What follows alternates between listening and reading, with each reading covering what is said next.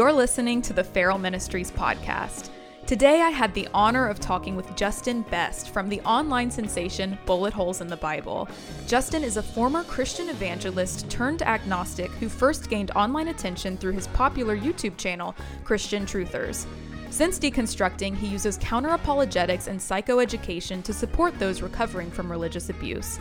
Hearing his story kept me on the edge of my seat, and because he's so qualified, I forced him to play my new, hottest game, F, Marry, Kill Theology Edition. Stick around.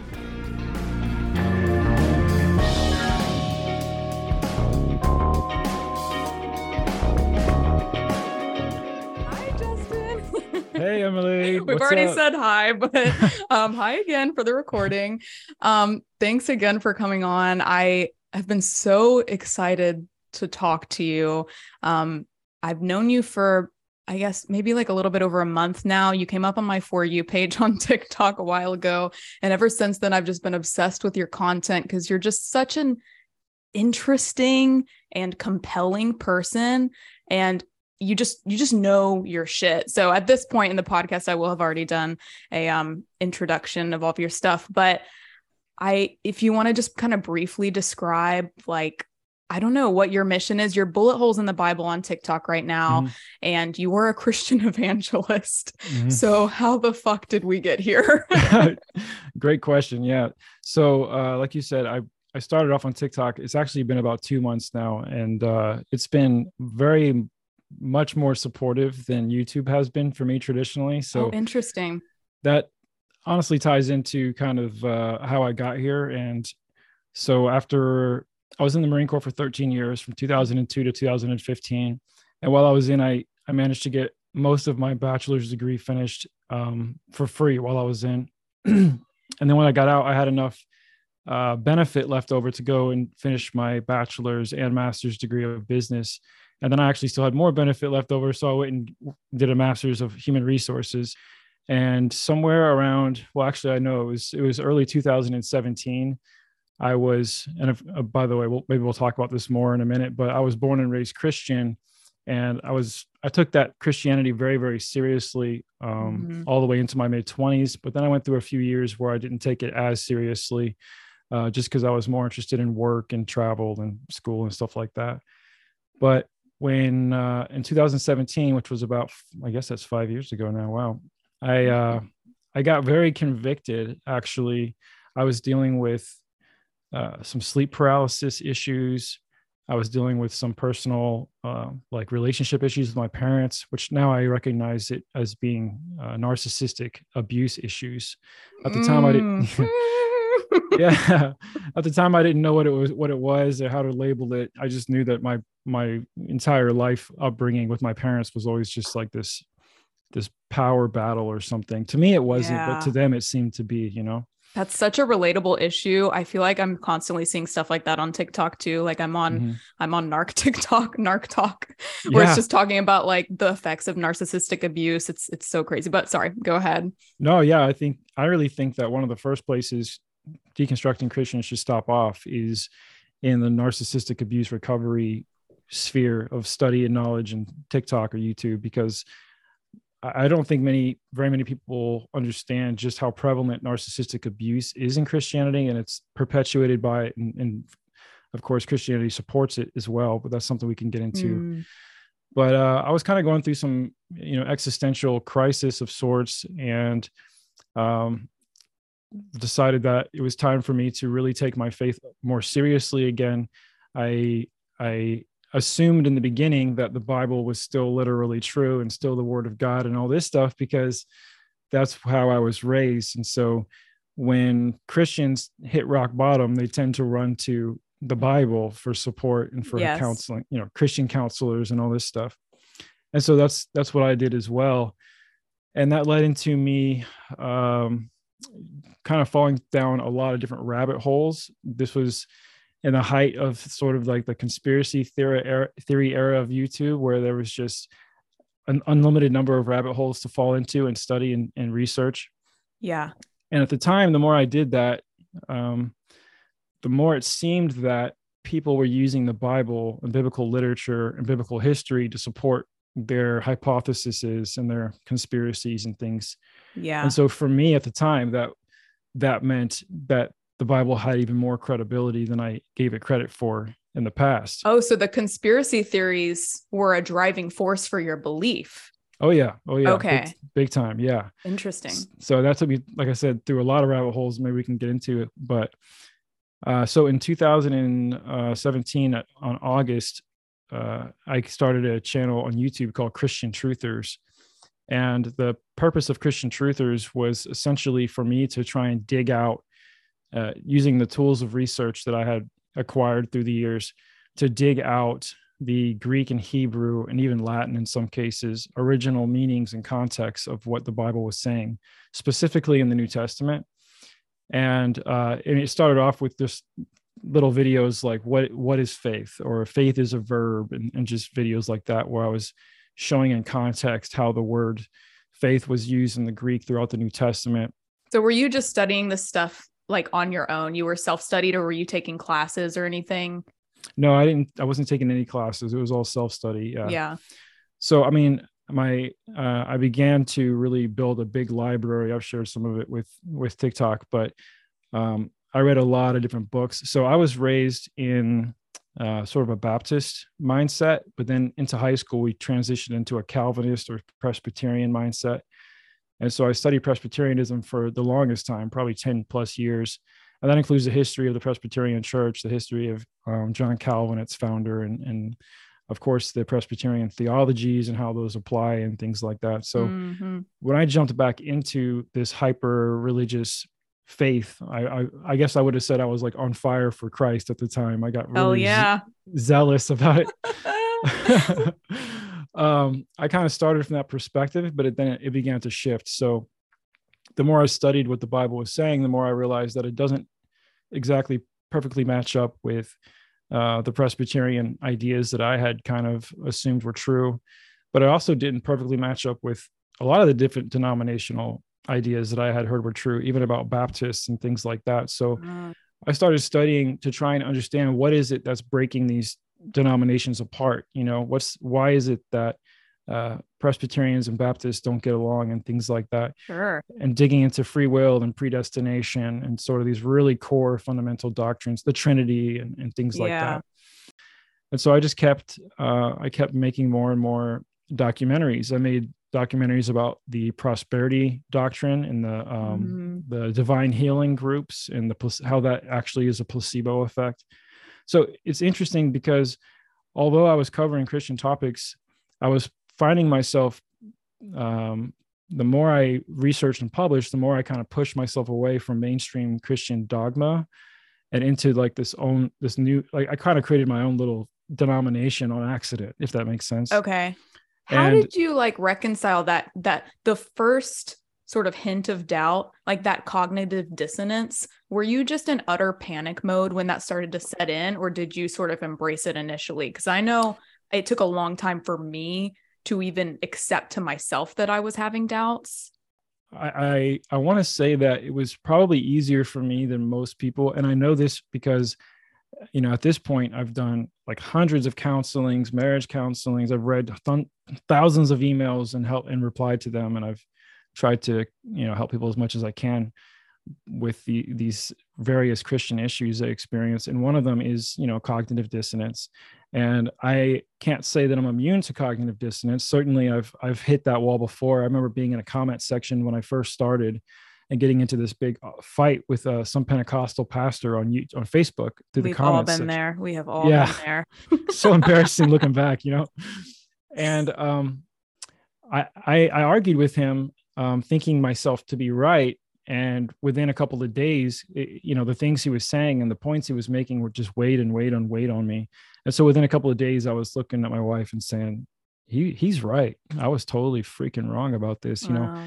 And I don't know what it is, but there's something about not necessarily being proven wrong in itself that makes me happy, but about having my perception shift. That's addicting to me. I don't know why. I really like it. And I think that's something some people hate about me. And so yeah. It sounds like even when you were like in the church, like heavily indoctrinated, you were still finding ways to introduce those paradigm shifts, like Mhm. even within the church. So I Mhm. guess, did that make it easier for you to sort of transition out? Yeah, I think so, because I mean, and this really goes back um, to all the way back to high school, where I was sort of publicly ostracized and publicly criticized and condemned because of a thing that happened with me uh, and my girlfriend. And I'll just go ahead and explain it real quick. But essentially, I was going to an all Christian school. I played in an all Christian basketball team, a Christian youth group. This is high school. Yeah, high school. Yeah. So Okay. this is 2001 when I was a junior, or yeah, 2001 or 2000.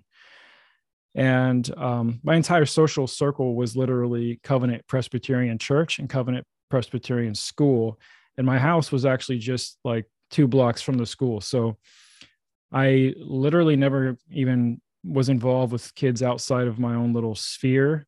And we're talking like maybe 3 to 4,000 people at this church. So a bunch of families, a lot of kids my own age and stuff.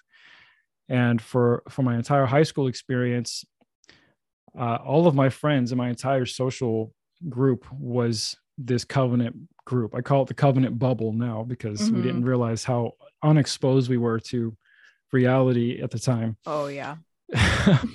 It's just so funny. Some of the stuff you do about on your skits and about talking about like youth group and stuff is so funny to me. It's exactly the same stuff Yeah. yeah. It's not an original experience. It's funny. I started talking about this stuff, how many there are of us who Yeah. grew up in that youth group bubble. And it's like when you're in the bubble, it's your whole world. And the moment you step out, it's like, oh shit, Yeah. what is happening? Exactly, Yeah. man. So when I was a senior and my ex-wife now was a junior, we started having a secret relationship where she asked her dad, who was the headmaster of the school, and he was also an associate pastor of the church. So very Oh, influential guy. so She asked her, you were playing with fire from the beginning. yeah, I guess so. And that, I'm not going to go too far into this, but that goes even farther back to me. Just, I was rebellious against my dad from a very young age because he tried to kill me several times. And so from that, I kind of learned to, yeah. God, I'm So, so sorry. I think narcissistic abuse is starting to make sense now. yeah. So I disassociated from trying to be a dad and mom pleaser very young. When by the time I got to high school, I was already a type of person who was very willing to accept high risk. And I wanted to be a Navy SEAL. I ended up joining the Marine Corps instead. But anyway, so I was fearless in the face of this pastor. And Yeah. my ex-wife asked her dad if she could date me. And he told her no, because I had a history of making out with girls, AKA 2 girls I kissed during high school. Wow. So since the whole What a church, reputation. I know I was a little like make out slut, you know. So, That should be your new YouTube name, the little makeout slut. Dangerous stuff, man. So when Anna asked her dad if she could date me, he was like, "Hell no, no way! I've already heard that this guy, you know, he's too physical, he's too brave, he's gonna get you in trouble." So the answer is no. So she and I decided not to date literally for 6 months, and I didn't date anyone else, and neither did she. And we just waited and waited, and we just thought, well, maybe if some time goes by, we can sort of talk to her dad again and say, look, you know, he's not completely reckless. Like he can go without, and he really does care about me as a friend, and he's waiting for me to get your permission. So we kind of put this plan together to do this. And so after 6 months, she went and asked him again, and she laid down her best case, you know, like, look, he's a good dude, he's just misunderstood and all this stuff. But you guys were secretly dating at this point. At this point, we're not. Okay, Yeah. okay. So she asked him again, and he said no again, and he told her he would never condone a relationship between her and I ever. So at that point, we started sneaking around. Yeah, naturally. So, yeah, she came and told me, you know, in tears that her dad said no again, and I was even crying too. I was like super upset about it. And then she's just like, well, you know, no one has to know. if we hang out. So literally So she being proposed the idea. yeah. Okay. So literally me being the ballsy guy that I started sneaking out at night after my parents went to bed. I would pretty much hijack their car. I'd have to drive 20 miles south to where she lived because we moved up north. And from about midnight to 4 a.m., she and I would hang out, talk, have sex, all kinds of stuff. And we did that for about 5 months.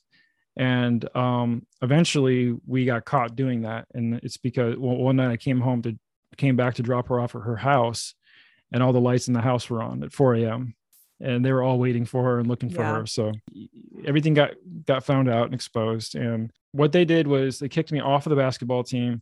They kicked me out of youth group, and same with Anna. They kicked her out of the youth. She was a worship team leader. They removed her from the worship team, kicked her out of her sports. She was playing volleyball and basketball. She got kicked out of those. Both got removed from the school, and we both were also removed from regular church attendance. So I could only go to church on Sunday nights, and Anna was not allowed to go to church on Sunday nights because that's when I was allowed to go. So she could only go Sunday mornings, but with her family. Ultimately, the church, and the reason why we also didn't really want to go out anyways was because the church wrote a letter, an actual typed up, mailed out, physical direct mail piece to every single member of the church, letting them know what Anna and I had done, like letting them know that we slept together and that we're like to the members. Every single member in the church, including the kids, found out. Everyone. And her dad did it. Her dad did. Yeah. Her dad and the head pastor. Yeah. And the elders. Mm-hmm. What the fuck? Yeah. Yeah. So the reason I even tell this story is just to tell you that the first time I was publicly ostracized from every single person I know, and it was literally every person I knew at that point, was my senior year of high school. And so at the time, our town has grown since then, but at the time, it was small enough to where you literally couldn't go anywhere without running into people from Covenant. Like every time I went anywhere, I ran into someone with Covenant. And when I worked at Chick-fil-A, I did landscaping. Of course you did. Yeah. That is so in line with the brand. Got to, man. Yeah. And I had people at the church and youth group who worked at Chick-fil-A with me and did landscaping with me. And they're all like doing this, like. So they all just turned their backs on you so easily? Yeah, except for my like close guy friends. They were all like, "Oh, dog, you got laid. Oh my god." Like, are you hitting that? Yeah. But everyone else was, they just literally thought that I was just a huge black mark on the community and all this. So, which just goes to show the redemptive nature of Christianity, right? The moment someone messes up, we ostracize them and never talk to them again. That's right. That's exactly what Jesus taught to do. Yeah. So I just kind of always carried with me this attitude of like, look, if everyone hates me for just being who I am and being myself, then so be it. And I was very, very brave in that way until I got into Christian Truthers. And actually my self-esteem and self-worth and my ability to do that stuff started to diminish actually the more I got into Christianity. So it was a wild ride. And I know mental health in the church is something that you're really passionate about, or at least that you've talked about some. And that's huge. And I want to talk more about that. We are running out of time, everybody. I'm too cheap to buy the upgraded version of Zoom. So let's take a quick break. I have a game that I've come up with for you, since you are such a smart little theologian / Christian epistemologist. Let's do it. So let's take a quick break, and we'll be back.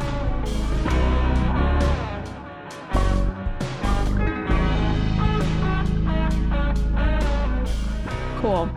Okay, so this game is called Fuck, Marry, Kill Bible Edition, or F, Marry, Kill, if that makes you more comfortable. So yeah, just answer, however feels most genuine to you. Okay. And don't overthink it. Don't overthink it. Okay. Yeah. Okay. Rapid fire. Yeah. Okay. Fuck, marry, kill Moses, David, or Abraham. Also, these are mostly all men because it is the Bible that we're working with. So just know that. Okay. Moses, David, or Abraham. So, Moses, David, Abraham. I would fuck David, kill Moses, and marry Abraham. Why was that so fast? Abraham is rich. David was hot. And Moses started this whole problem. So let's fucking end his ass right now. Totally. Okay. I totally respect that. I think I probably would have done the same thing. Actually, I might have wanted to kill David. I think he's a very unsavory character, but it's been a while. Yeah. Okay. He's got his problems. Definitely. Fuck, marry, kill. NSV, King James, The Message. Oh God. So I'm gonna say, oh dang, kill the NIV. Right? Kill the NIV. NIV. Oh, is it NIV or NSV? I have NSV. Oh, did you say NSV? Yeah. I think there's a difference. Dang. Now we got problems. Okay, so it's KJV. We're gonna fuck that. All right. Oh shit. Okay. What was the other one? NSV, King James, and The Message. Message. Okay. Yeah. We're gonna definitely. Damn, these are hard, dude. I don't want to marry either one of these fucking stupid ass translations. Okay, well, hold on. Let's back up. Why were you so quick to fuck King James version? Because Christians, King James only version Christians are the most insane people I've ever met. Yeah. So totally. So as if that's closest to the original version because it's in like Old English. Right. Yeah. Because William Shakespeare was such a theologian or whatever the hell. Yeah. I don't know. Marry NSB and kill the message. The message. Kill the message. That's I like that statement. It's just a good statement. Kill the message. Totally. Yeah. I would kill the message too. I was reading, just like comparing, because it's been a while. When I was in high school, I read the message because I think there is something beautiful about it being palatable, but it really does change things. Like they take a lot of artistic liberties with the message. Oh yeah. They're like, and Jesus said, LOL. Jesus lulled and said, "Here, bro, come sit on my lap. Come sit on daddy's lap." Yeah. Okay. Fuck, marry, kill Jonah, the whale, and the entire city of Nineveh. Okay, I want to fuck Nineveh like sexually because they were sexual people. Other than what? How else would you fuck Nineveh? Platonically. Yeah. Nineveh's sort of like a friends with benefits situation. Yeah. Actually, damn, maybe I should marry Nineveh. They had it going on. It sounded like a fun place to be. Yeah. Well, fuck Jonah because I don't want to get in trouble with PETA. And then that's true. We'll kill the whale. Euthanize the whale in a very dignified manner. Yeah. Actually, most of my demographic is PETA. Oh. So I'm glad that you want to have sex with the whale then. Is that better? Perfect. Yeah. I'm going to use that as the promo clip. Just you saying, I'm going to have sex with a whale. Okay. Perfect. Superstardom. Okay. Fuck, marry, kill white Jesus, regular Jesus, and Santa Claus. Oh. Okay. Marry Santa Claus. Fuck regular Jesus, kill white Jesus. Yes, that's the right answer. Thank you. Bingo. Fuck, marry, kill predestination, free will, or the idea that we're all robots being controlled by hundreds of tiny mice. Marry that one. Okay. I forgot the other options already. The tiny mice thing took me so far. Predestination, free will, or the tiny mice. Yeah. Okay. Fuck free will, like sexually. Okay. Kill predestination. Please, God, kill it. And then other one with the tiny mice. Yeah. Can I just ask, like, because so you were Presbyterian at some point, and they are all about predestination. Oh yeah. Right. Oh yeah. How can you read the Bible and be like, God is love? Which to me, I guess I'm a little bit abstracted from the situation, but it feels like God is love is sort of the main takeaway, right? How can you say that, but then also be in line with, but he is ordering people to hell? Yeah. And that's a great question. So do you want me to answer that as if I'm a Presbyterian theologian? I want you to answer it as if I'm like a kindergartner. Okay. So, dang, that's hard to do, man. Everyone deserves to go to hell. And anyone who doesn't is just very, very lucky. And we have to really focus in on God's sovereignty, which is what R.C. Sproul and John Piper like to focus on, because otherwise nothing makes sense. And we have to just trust that God's sovereignty is so great that everything he does is justified, which is still what most Christians believe anyway. So everything God does is justified. And, I don't know. That's a really hard one to answer. I would say that one of the arguments I've heard is that, certain people groups have been rebellious through time, and the biblical literature kind of points out these different groups that were not sort of breeding the way God wanted them to breed and keeping the laws, or eating the way he wanted them to eat. And so their offspring and offsprings are like all condemned permanently to hell, which just doesn't make any sense, because in Ezekiel 17, it says that children won't take the punishment of their fathers. So I really don't know how you jump through all those damn hoops. So if I'm hearing you correctly, their ethos, I guess, is because he can. Right? Because that's all that God's sovereignty really means. It's like, because he can. Right. You don't understand. How dare the clay question the potter type bullshit. Yeah. And then on the other end of the spectrum with free will, which feels more congruent with my, I guess, interpretation when I was in Christianity. Same. But if you think about it now, it's like, okay, so he created you to either bend the knee or go to hell. Is that free will? Yeah, it's not. It's really not, because there's so many different arguments that are really great arguments against free will, or rather the biblical version of free will. We do have free will, but not because God gave it to us, but the biblical version of it, one of them is that God made you and me. He gave us the brain we have, the skin we have, the location, time, and place we were born. He gave me the parents I was raised with, the schools I went to. He choreographed and coordinated, or he at least knew ahead of time what these things were going to be.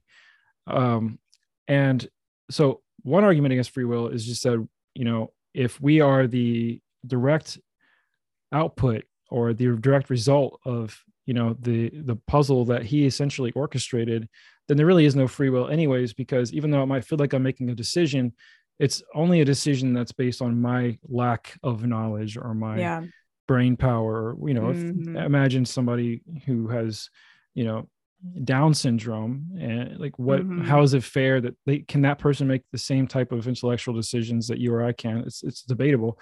The other argument, though, is just like you said, the coercive effect. Like if you're being held at gunpoint and told to give me your money, some Christians will argue that you still have a free choice to be like, no, I'm not. It's just up to you. You're free to make a choice, but you're really, really not. I mean, if the alternative is death, then you're not really free to make a choice. You're actually being forced to make a choice. It's like there's a gun at your head. Of course, you're going to say whatever you need to say. Yeah, right. Yeah. So there's, I don't think that, and I agree with you. When I was a Christian, the last several years I was in Christianity, I would have vouched for free will over predestination, big time. Yeah. Well, between the two, it feels like there's definitely a lesser of the two evils. So free will definitely feels a little bit, easier to comprehend. Well, especially if you want to sell everyone the sin disease, which you have to do before they become a Christian. You have to sell them sin. You have to sell them that you're a piece of shit. That's like the basis of Christianity. You're a piece of shit. That's number one rule. Yeah. And to do that, I think free will is easier than predestination. Yeah, definitely. Yeah. But predestination makes you feel kind of special, because it's like, does. oh, if I am a Christian, I'm the elite. If you're the elect, that's right. Or the elect. Yeah. If you don't ever know if you're the elect until you're dead. So I bet you are a dangerous person for an apologist to get in like an argument with. Yes, I think people tend to take my kindness for a weakness, and so I think I'm very approachable, and I like that. I'm glad I'm approachable. I like to have conversations with people, but I do surprise a lot of people who think that they're smart when they find out that I know what they're talking about already, and I already have a different, But I think your kindness makes that even more credible, right? Because you are someone who they can have a conversation with. I hope so. I really do. Okay, I have two more. More. Fuck, marry, kill. Joseph, Potiphar's wife. Oh man. Well, aren't these good? I'm gonna have to fuck Potiphar's wife. Yeah, naturally. Because Joseph didn't finish the job, so someone's got to do it.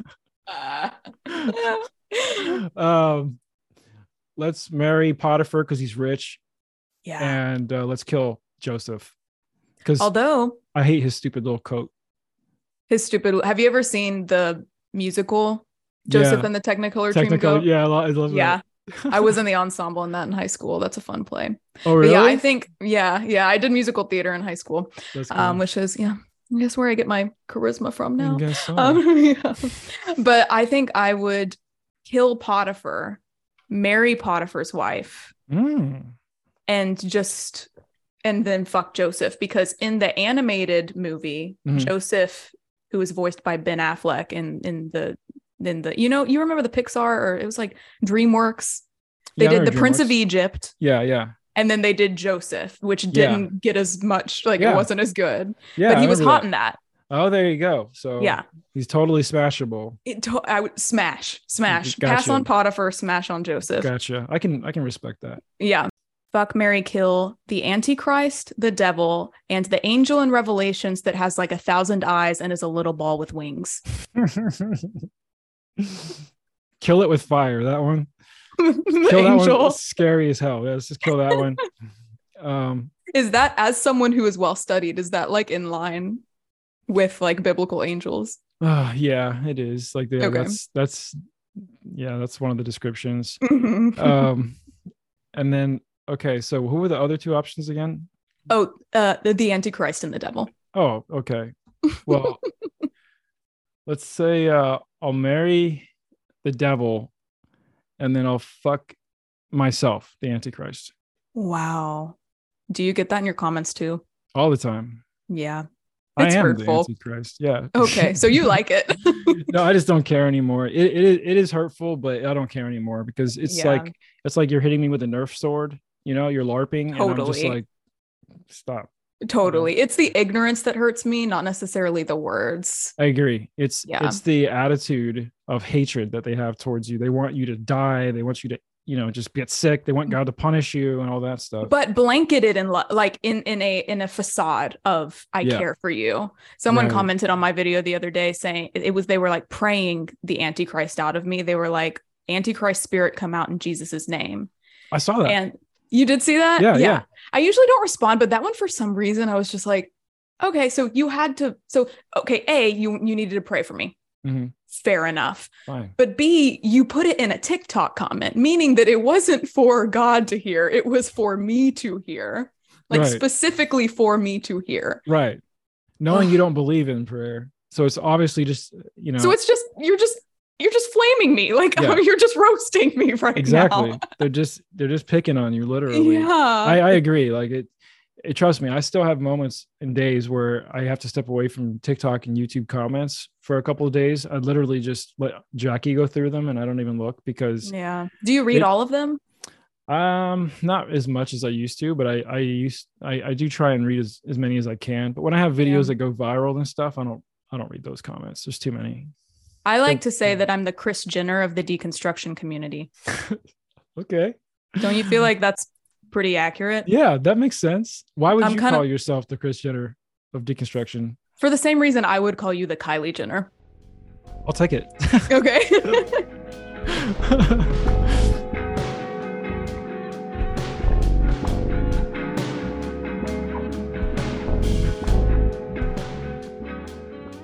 Thanks so much again for doing this. This has been so great, and just so cool hanging out with you. Yeah. You and your wife. I wish I could just eat dinner with you guys. Me too. We really do. We wish we could hang out. Yeah, we'll have to, I don't know. I don't even know what state you're in, but we'll figure it out sometime, I'm sure. Yeah, I'm in Nashville. Where are you in Florida? Oh, cool. Yeah, we're in Florida. Okay, cool. Well, if y'all ever in the area, call us. We will. Because we love Tennessee. Yeah. So, speaking of your wife, and you have children too, you have a lovely family from what I've seen on social media. How has your deconstruction and this whole shift in reality, right? Because it really is like a shift in reality, a shift in worldview. How has that affected your role as a parent and as a partner? Great question. Thank you for asking that. Actually, no one's ever asked me that in that way. it shifted a lot, actually. So 2 years ago, I was at the height of my religious zealotry. I had become a Messianic Jew. So the more religious I became, and the more I studied this text, the more I shifted towards the Hebrew mindset, of being basically an Old Testament following, you know, person who just so happened to believe Jesus also was real. We didn't call him that, but we believed that he was still relevant. But so we study the Torah, the Levitical laws, the Deuteronomical laws. We didn't eat shrimp, pork, shellfish. We didn't ever do anything at all on the Saturday Sabbath. We kept only the 7 biblical feasts of the year. We didn't do any other holidays, period. I wouldn't let my kids go to a birthday party with their best friend on Saturday because it's the Sabbath and you can't do that. You can't travel on the Sabbath. You can't. So so was there ever a point where you and Jackie were in the church together, like traditional church going Christians? For a couple of years. Yeah. Okay. Yeah. Mm-hmm. Okay. So sorry if I missed that. No, it's okay. Yeah, so I was extremely right wing, very conservative.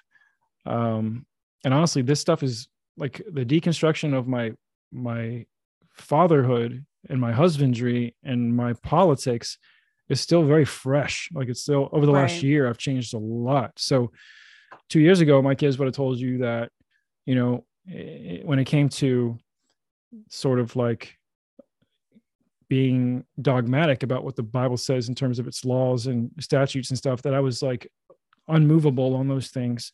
Wow. And I was very much a disciplinarian. When kids were disrespectful, I mean, I reacted the same way that you would expect most conservative parents would, trying to force your kids to sort of obey and submit, rather than having more of an approach of educating and then allowing them to make their own decisions and having some freedom. So yeah, it's changed so much. Like my kids will tell you now that, I mean, my daughter, she's, you know, I'm not going to tell you which one, but while we're live, but she's bi, and she came out open to me bi a year ago with a ton of love and support. We love that about her. It doesn't mean anything to me now. It literally doesn't mean anything to me. But did she come out at a time when you were still in it? No. Okay. So yeah, and I'm see, like now it's like it like really, I feel like such a huge sigh of relief. Like this, it really warms my heart that I didn't, like, what if I was still hyper dogmatic and super religious and all this, then and either A, she would have never told me, or B, if she did, I don't know what I would have done. I would have been like, look, you're confused and you're in sin and you need help. We need counseling. And now it's not like that at all. I mean, it's the complete opposite of that. I'm like, yeah, you do you, girl. You know, I don't give a crap. Totally. You know, it's. So when you were kind of tiptoeing out of that space, did you loop your children in, or was it something that you had to figure out and then communicate with them? And how did they handle that? Good question. So Jackie and I were always together, like day by day by day. Like, so if I had a revelation or something I learned, or when I say revelation, I mean a revelation about myself or about what I believe or about, you know, how I've been acting or something. She was always right there with me. So we were always together. We were always changing and evolving together. But once we realized that we're done with this stuff, we kind of left the kids out of it until we were like, sure, you know, totally. once we were sure and we had a conclusion that, look, this whole thing's fiction and we have a lot of like healing and deconstruction work to do. We told our kids immediately and they reacted so well. I mean, really? Yeah, they loved it. They thought it was great. So they weren't indoctrinated to the point where they were like, oh no, mom and dad are like going to the bad place. No, they just trust me so much. Like the only reason we were making the decisions we made in the first place was because they trusted me. It's been fun because they're so smart. I wish parents would trust their kids a little more with a little bit more adult knowledge. I talk to a lot of people who I feel like this is a very common struggle. Like you as a parent are kind of realizing, okay, maybe I've been lied to about certain things. Maybe it's time to sort of tiptoe out of the indoctrinated culture that I've been a part of, but they brought their kids with them along that journey. And when they do deconstruct, they're just not sure how to admit to them that they were wrong. And I think you have to, I mean, I don't have kids, so obviously this is a hypothetical situation, but I just honor you guys for looping them in and trusting them to be able to handle the fact that, okay, mom and dad, we were wrong about this thing, you know? I'm glad you said that, trust, because that has been the number one question I get about this topic is, aren't my kids going to not trust me ever again when I tell them this? And I'm like, no, the exact opposite will happen. The exact opposite. They will see a mom and a dad who are not being hypocritical. Yeah. Right. Like parents who are willing to admit that they made mistakes and are wrong earn a ton of respect from their kids. And you're modeling that for your children too. You are modeling the fact that, okay, we're not the same people that we are 10 years ago. You know, like life is constantly ebbing and flowing, evolving and changing, and that's okay. And so you're modeling to them that you don't have to have this strict dogmatic approach for 30 years. You can let yourself grow into more authentic versions of yourself. I think that's so beautiful. Yeah. Thank you so much. I appreciate that.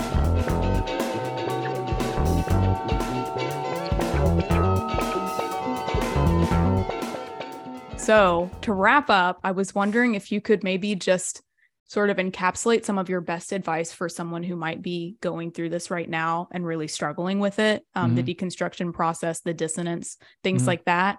And then after that, just tell us where we can support you. Sure. Yeah. So I think the quote that there's nothing to fear except fear itself is probably like the biggest thing I'd want to say to most Christians who are at the place now where they're at least interested in understanding the alternatives, perspectives. And I'd have to start by saying, I don't believe you can, or anyone can say that they've made an educated decision and that they've made a fair and honest, truly honest decision about what they believe, unless they have looked at the contrary and contradicting evidence against what they believe, unless they've heard the other opinions and seen the other side. Now, if they have done that and they're completely and 100% convinced that they want to do what they're doing now, and they can't, for whatever reason, they haven't changed their mind, that's fine. I don't care. It doesn't mean anything to me. But I've just noticed that many people are so hard pressed and convinced and dogmatic, and they literally have no idea that some of the things that they believe are just so silly if they just truly understood the history of it and where it came from and things like that. What if they've decided that they don't believe and now they're struggling with how to reconcile their life? Yeah. So if they've decided they don't believe and they really just are left without a compass and an identity, and I think that's really big for people, is just figuring out who they are, what their purpose is, and what is morality and things like that. Real basic stuff. I know it sounds crazy to us who have already deconstructed, but I'm sure you can remember thinking that without Jesus and the Bible, then the whole world would just be like a dark pit of hell, Yes. And so I actually have a playlist on my YouTube channel, Bullet Holes in the Bible, called Recovering from Religion. And I have a series of videos there where I address identity and morality specifically for people who are starting to ask those type of questions. Yeah. Check that out on his YouTube.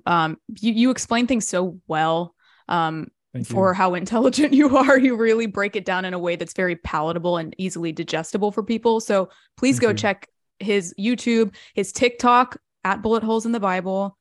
And you're doing music stuff, right? Yeah, actually. So I was going to say earlier, the first thing I decided to do when I got out of Christianity was I wanted to start rapping. And I know that sounds whack, but well, okay. So I have to be honest, you posted about it and I was like, interesting. And then I listened to it and I was like, oh, damn, he's good. Oh, thank you. He's good. Like, it's really good. Thank you. I really appreciate that. Yeah. I want to keep writing, and I'm not going to only write rap. I've actually, like last night I was writing a sort of a reggae type song. Oh, nice. But so that's under what name? Oh, that's a Bust and Jest. It was my name, Justin Best, swapped the J and the B. So Bust and Jest. Yeah. Any other ways we can support you or the listeners can find you? Yeah. I have a website, bulletholesinthebible.com. I am at Bullet Holes in the Bible on TikTok, and I am Bullet Holes in the Bible on YouTube. And for now, that's the best way to support me. I'm I'm just beginning a book. When that's out, I'll let everybody know. That'll be another way. I have to write like 10 books. I have like so many books I need to write. Oh my gosh. Well, I'm such a huge fucking fan of yours. Thank you so much for Thank you doing so much. this. I'm a fan of yours too, Emily. I really, really am. I really appreciate it. I was Thank you. so like pumped when I found out that you wanted to podcast with me. So, it was a no-brainer for me. So thank you so much. I think this is going to be so valuable to the listeners. And thank you guys for listening. I love you guys. Take care of yourselves, and we'll talk to you later. Bye. Bye.